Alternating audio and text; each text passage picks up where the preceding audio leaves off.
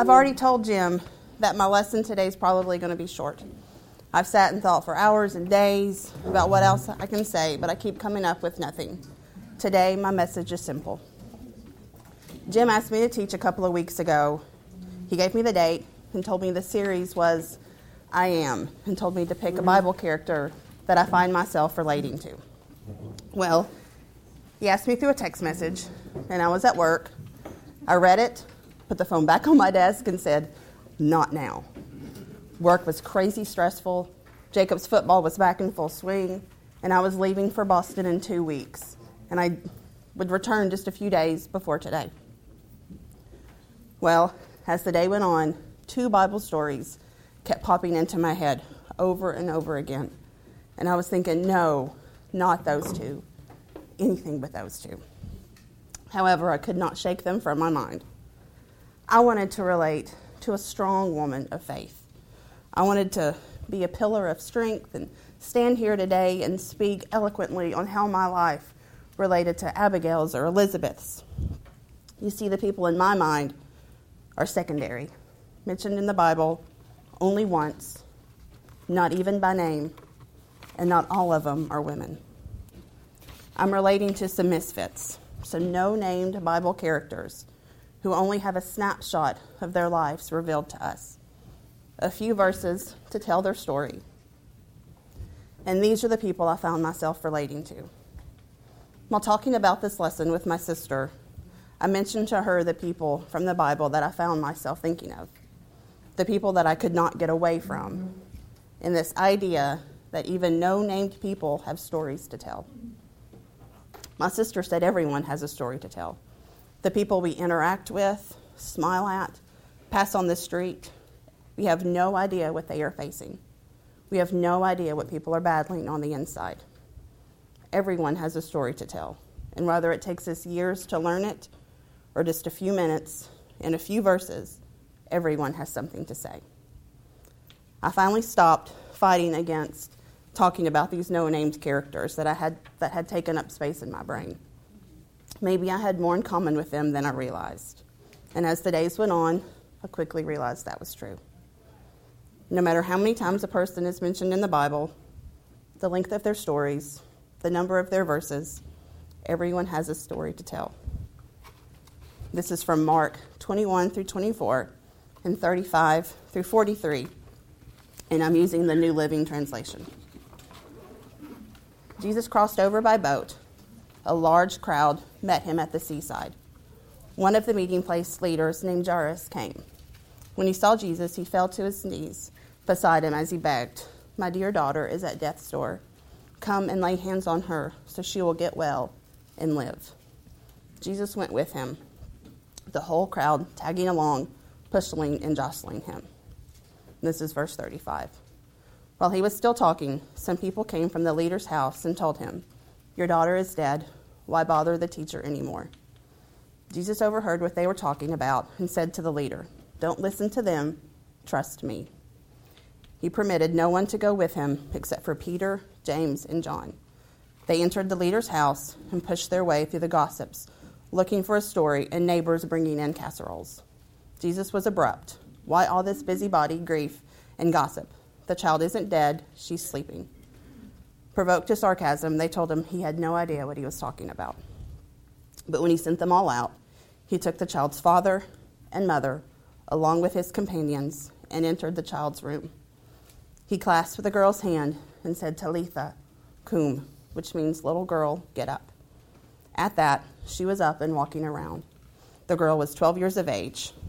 They, of course, were all beside themselves with joy. He gave them strict orders not to let anyone know what had taken place in this room. Then he said, "Give her something to eat." Jairus was a leader, well known and well respected. He was also desperate, concerned, and exhausted. He ended up where we do when we feel the same way. He was searching for Jesus. And the great thing about Jesus is that you never have to search very far. He's always ready to meet us where we are.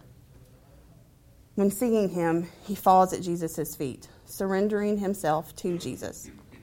Jesus was the answer to all of his problems. Jesus is always the answer. Jesus was calm and practical. He asked what all this commotion was about because the girl was just sleeping. Jesus calls to the girl, and she immediately gets up and starts moving. There are many times when Jesus has called to me to knock me out of whatever funk I'm in. I am beyond blessed to have several Jairuses in my life who go to the Father, go before the throne on my behalf. People who spend hours praying over me and my family. As our Father, Jesus wants us to come to him. Come to him when we are hurting. Come to him when we have a need. Come to him when we are overwhelmed with his goodness. Jesus wants us to come to him for everything. Nothing is too big or too small to bring before the throne. Back when RG was kindergarten or first grade, my parents had asked her to be in a play at their church. They needed a young girl about her age, and at that time, their church didn't have many. We talked with her about it, and she agreed to do it, but only because she had no lines and would be with my father the whole time. My dad would carry G in as she laid perfectly still in his arms. My dad would then go before the character playing Jesus, who would reach out and touch her, and G would sit up. My dad would place her on the ground, and then my father would then hug Jesus. They would walk back down the aisle of the church, and then G was to turn around and wave or point or smile or do something. The night of the play, G played the character perfectly. She was perfectly still in my father's arms and sat up with a big smile when Jesus touched her. But halfway down the aisle of that church, she turned and took off running towards the character who played Jesus and jumped into his arms.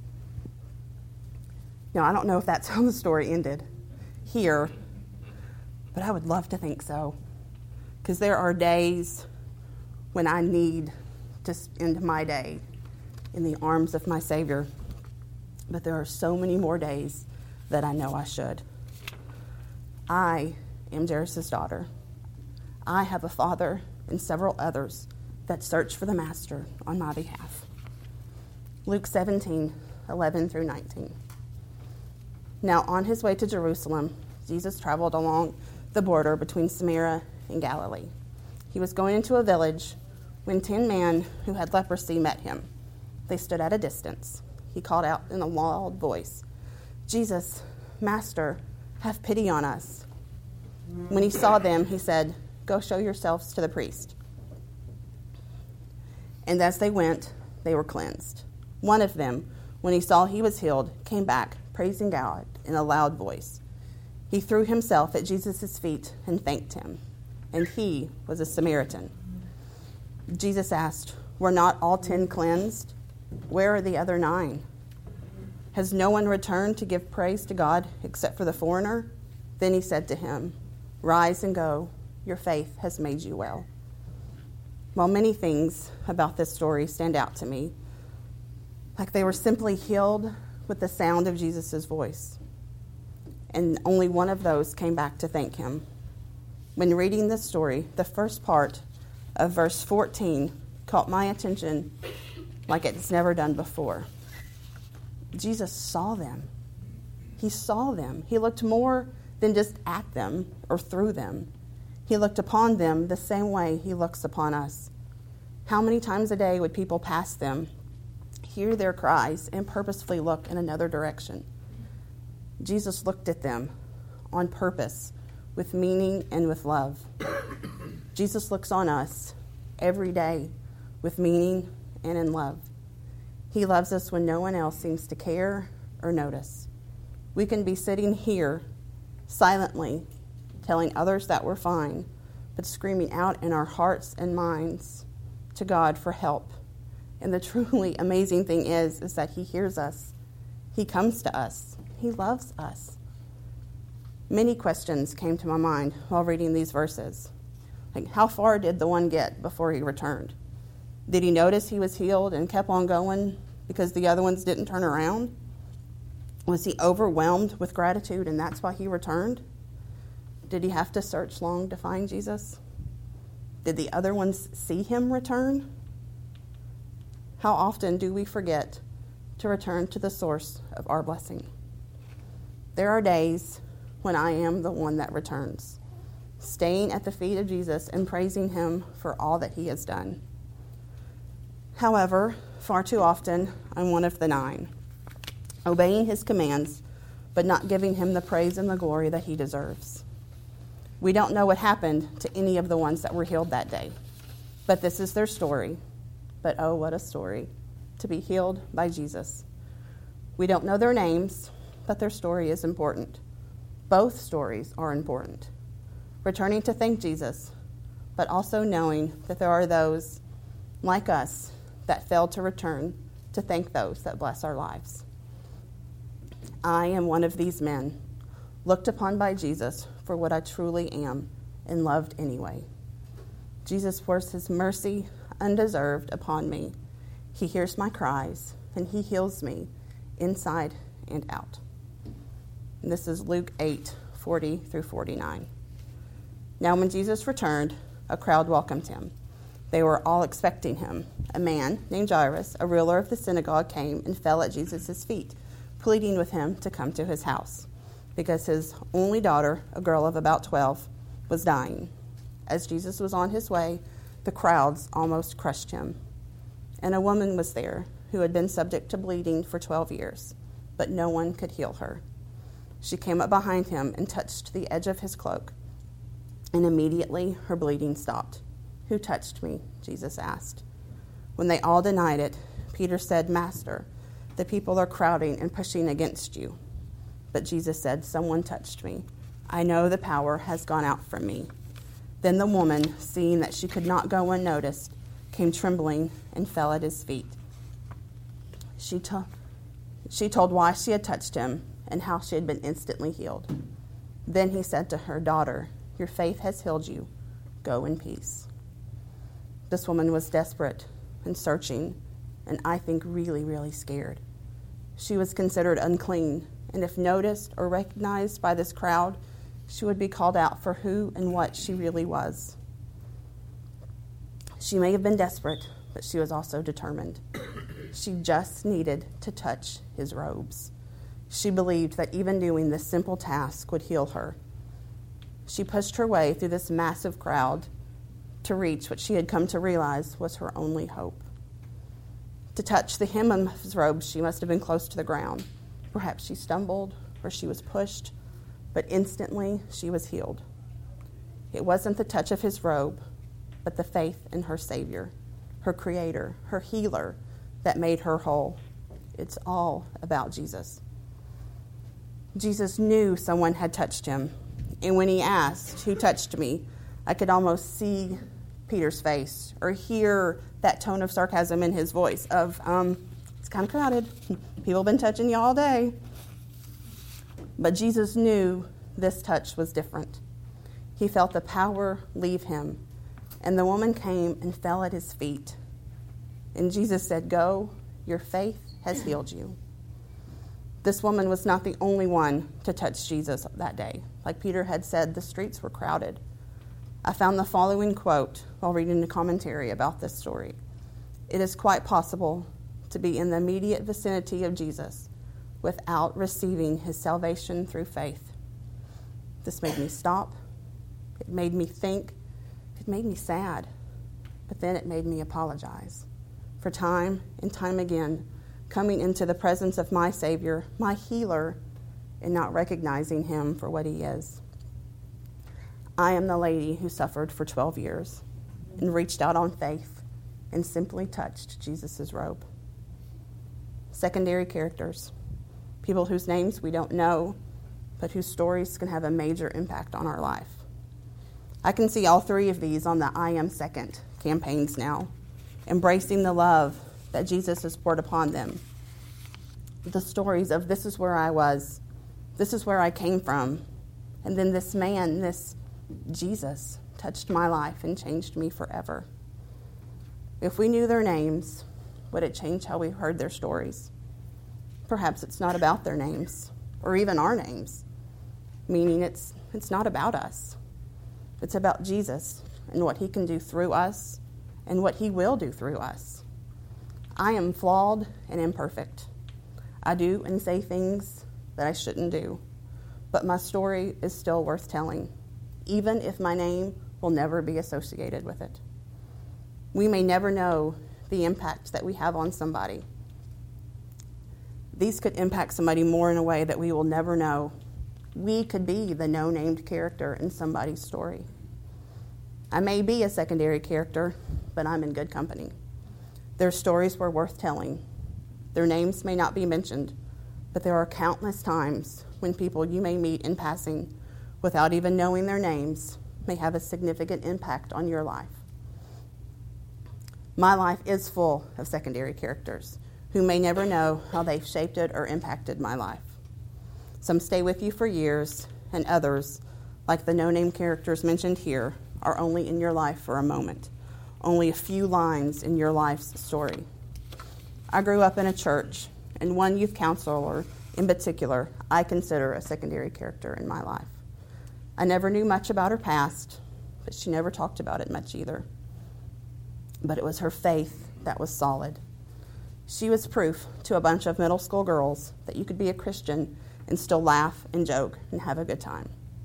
She would often keep my sister and I when my parents went out of town, and I can still look back on those memories and smile. Brenda could always make me laugh, but it was her faith I remember the most. Her faith made me stronger. Yesterday, I learned from one of Jay's football coaches and a really good friend of mine that Matt and I are raising a secondary character. I noticed from the stands that Jay was doing an awful lot of talking in between plays. And anyone who knows my Jay knows that that is not a surprise. He loves to talk. Come to find out, the center on Jay's football team had hurt his wrist during one of the very first snaps. And so after every single play, he would go up to him, put his arm around him, and say, "Dude, we need you. You're doing great. Keep it up. We need you." I don't know how long we're going to see the parents or the players on Jay's team. After this season, we may never see him again. But my prayer is that Jay is planting a seed in the lives of those that he is coming in contact with. To him, he is doing nothing out of the ordinary. He is not doing it to show off. He's simply doing what his heart leads him to do.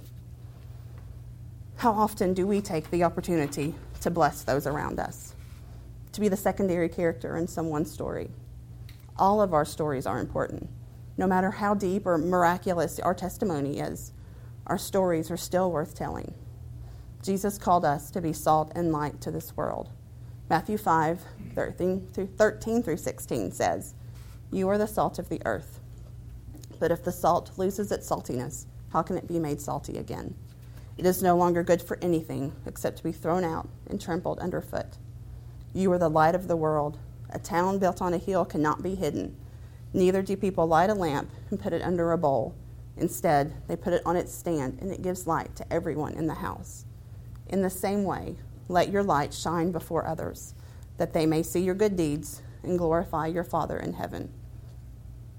It does not say that our good deeds give us glory. All glory goes to Jesus. Rather, it's reaching out to Jesus, making sure to thank him for all that we do, or coming to the Savior in our greatest time of need.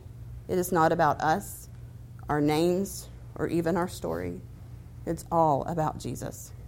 Everything we have, everything we are, everything that we do is because of him. The story of the lepers, the healed woman, the daughter, we are all to turn our attention to Jesus. He interacted with people in different ways, but every time, all of their lives were changed forever. We can learn several things from these people. 1, personal interactions with Jesus will always be life-changing. 2, we can learn that Jesus can use us where we are, rich, poor, sick, well. Jesus uses us as is. And 3, we learn that no problem is too big for Jesus. No matter how long we have suffered, how much pain we are in, how many times we have been shunned, laughed at, segregated, no matter what we have endured or what we have done, Jesus can use us. He can clean us up, meet us where we are, come to us when we ask. He heals our bodies, he fixes our hearts, and he makes us salt and light. And 4, we learn that the feet of Jesus is a wonderful place to be. It took me a few days to realize that all 3 of these characters end up at his feet. The healer ends up there and thanking him. The woman came trembling to his feet after she was healed. And the father starts at his feet, asking Jesus to heal his daughter. If anything I have learned, and that I need to spend more time at the feet of my Savior. Jesus stands in our place, the place of the simple, no-named characters, and tells the Father that we belong to him. One day, while listening to the radio, the song He Knows My Name by Francesca Battistelli came on. It gave me the assurance that I needed, that my lesson of no-namers was going in the right direction. I don't need my name in lights. I'm famous in my Father's eyes. Make no mistake, He knows my name. I'm not living for applause. I'm already so adored. It's all His stage. He knows my name. This is our story, one of redemption, and one that is always worth telling. Thank you. Amy let me know that she had 30 minutes worth of material, which in Amy speak is a little less than 30 minutes worth of material. Because Amy is a great speaker, and great speakers don't talk forever. So I did this series for a couple of reasons, and I purposely did not participate. My name is Jim, for those of you who don't know me. So there's a couple of visitors in the room. I'm the teacher for this class. I did this series for a couple of reasons. One, we're going to start a new series next week. It'll be part 2 of Systematic Theology. And we're going to go through for about 10 or 12 weeks on that. And then we'll do a series in December on love. And it is my goal and hope to teach straight through, starting next week through the end of December. So I needed a couple of weeks off to gear up for that and study ahead. And I also wanted to know more about 3 of my friends. I wanted to know who my friends thought that they saw themselves as when they flipped through the pages of Scripture. And I've gotten a couple of emails from several of you saying thank you for doing this series and having us learn more about some folks in our class. So I got to see that Terry Bolden was as transparent as I have ever seen him, because anybody who would get up and say, I am Judas Iscariot, that's Dante in his Inferno said that there were 9 levels, 7 or 9 levels of hell, right? And the 9th level was reserved for Brutus, Cassius, and Judas Iscariot. So I appreciate your transparency and your honesty, Terry. Last week, Dave Barber talked about Nehemiah, and many of you, the light bulb clicked on who Dave Barber is and how he operates and why that works, and why many of us tap on him for getting things done, because it's here's the facts, so let's go take care of the problem. And I praise God for that. And then this week, we get to hear Miss Amy V. Walk through what I think is one of the grander stories of all the Scripture, is all the folks who don't have names. Because in the reality, that's us, right? We're the folks that follow Jesus that will never be in the pages of Scripture. But it is absolutely spectacularly beautiful to see how we can find ourselves in their stories. So I hope you've learned a little bit about each one of these 3 folks. I've had quite a few of you ask me who I thought I am in the Bible. I'm not telling that story yet. I do plan to do this series over and over and over again. So be expecting a tap on the shoulder or a text message or an email that says, who do you think you are? And don't feel the pressure of doing a whole lesson. What I'd like to do sometime in 2015, and yes, I'm already planning out the 2015 series. I talked to Julie yesterday about some potential 16 and 17 options as well. I'm a planner, sorry. That's who I am, right? But what I'm thinking about doing, and you guys give me some feedback on this, is having maybe 3 or 4 people on a given Sunday morning share for maybe 5 to 8, maybe 10 minutes, so that you might not feel the pressure of, oh my gosh, I've got to talk for 30 minutes, or it's okay. right? We can scale it accordingly. So just wanted to give some comments on that. The second thing I wanted to say was we're making some changes to the Sunday school prayer request sheet. So if you can lay eyes on it for just a second, it's the piece of paper in the middle of the table. And you'll notice that there's now 2 sections for prayer requests at the top. Several of you write the exact same thing every single week, and I praise God for that, because that tells me that this is passionate, it's on your heart, and we want to save you some time each week. So if you want something to show up each week until you tell us, take it off, you can put it in the ongoing section, and it'll be printed there next Sunday morning. Because several of us check the Facebook page every 30 minutes, and several of us have never logged in. So that's where all of these go. So these can show up here each Sunday so that we can all be aware of what's going on, both short-term and long-term. So we think we're making a little tweak here, so thanks to Darla for bringing that up. Darla has a patch. She coordinates all our prayer requests. So the reason your request gets prayed for is because of Darla. So if you want to thank somebody, you can thank her for that. She's passionate about this and is constantly having conversations with me about how can we get more people to pray, more people engaged, more people active in this part of the church, which I think is fantastic. So 1 was be thinking about who you are. 2 is changes to the prayer requests. And 3 is, I'm going to be selfish for just a second here.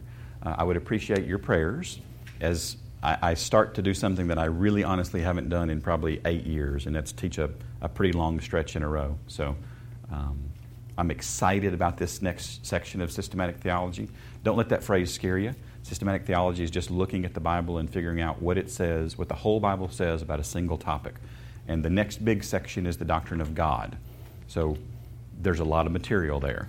And that's why it's going to take 10, 12, 14 weeks to get through that kind of material. So I'm very excited about it. I've read about half of where we're going to be going and have sketched out probably a third or so of the lessons on what's next. So I'm pumped about it, very excited about it. I think you'll enjoy it, and we'll start that next week. So I'll give you the rest of this time to make sure your prayer requests are on the prayer request sheet. Also, please make sure that your name is at the bottom. That's how we do attendance in our class. And then if you'll pray as a group, and we'll be dismissed after you pray. So thanks for coming to Sunday school today.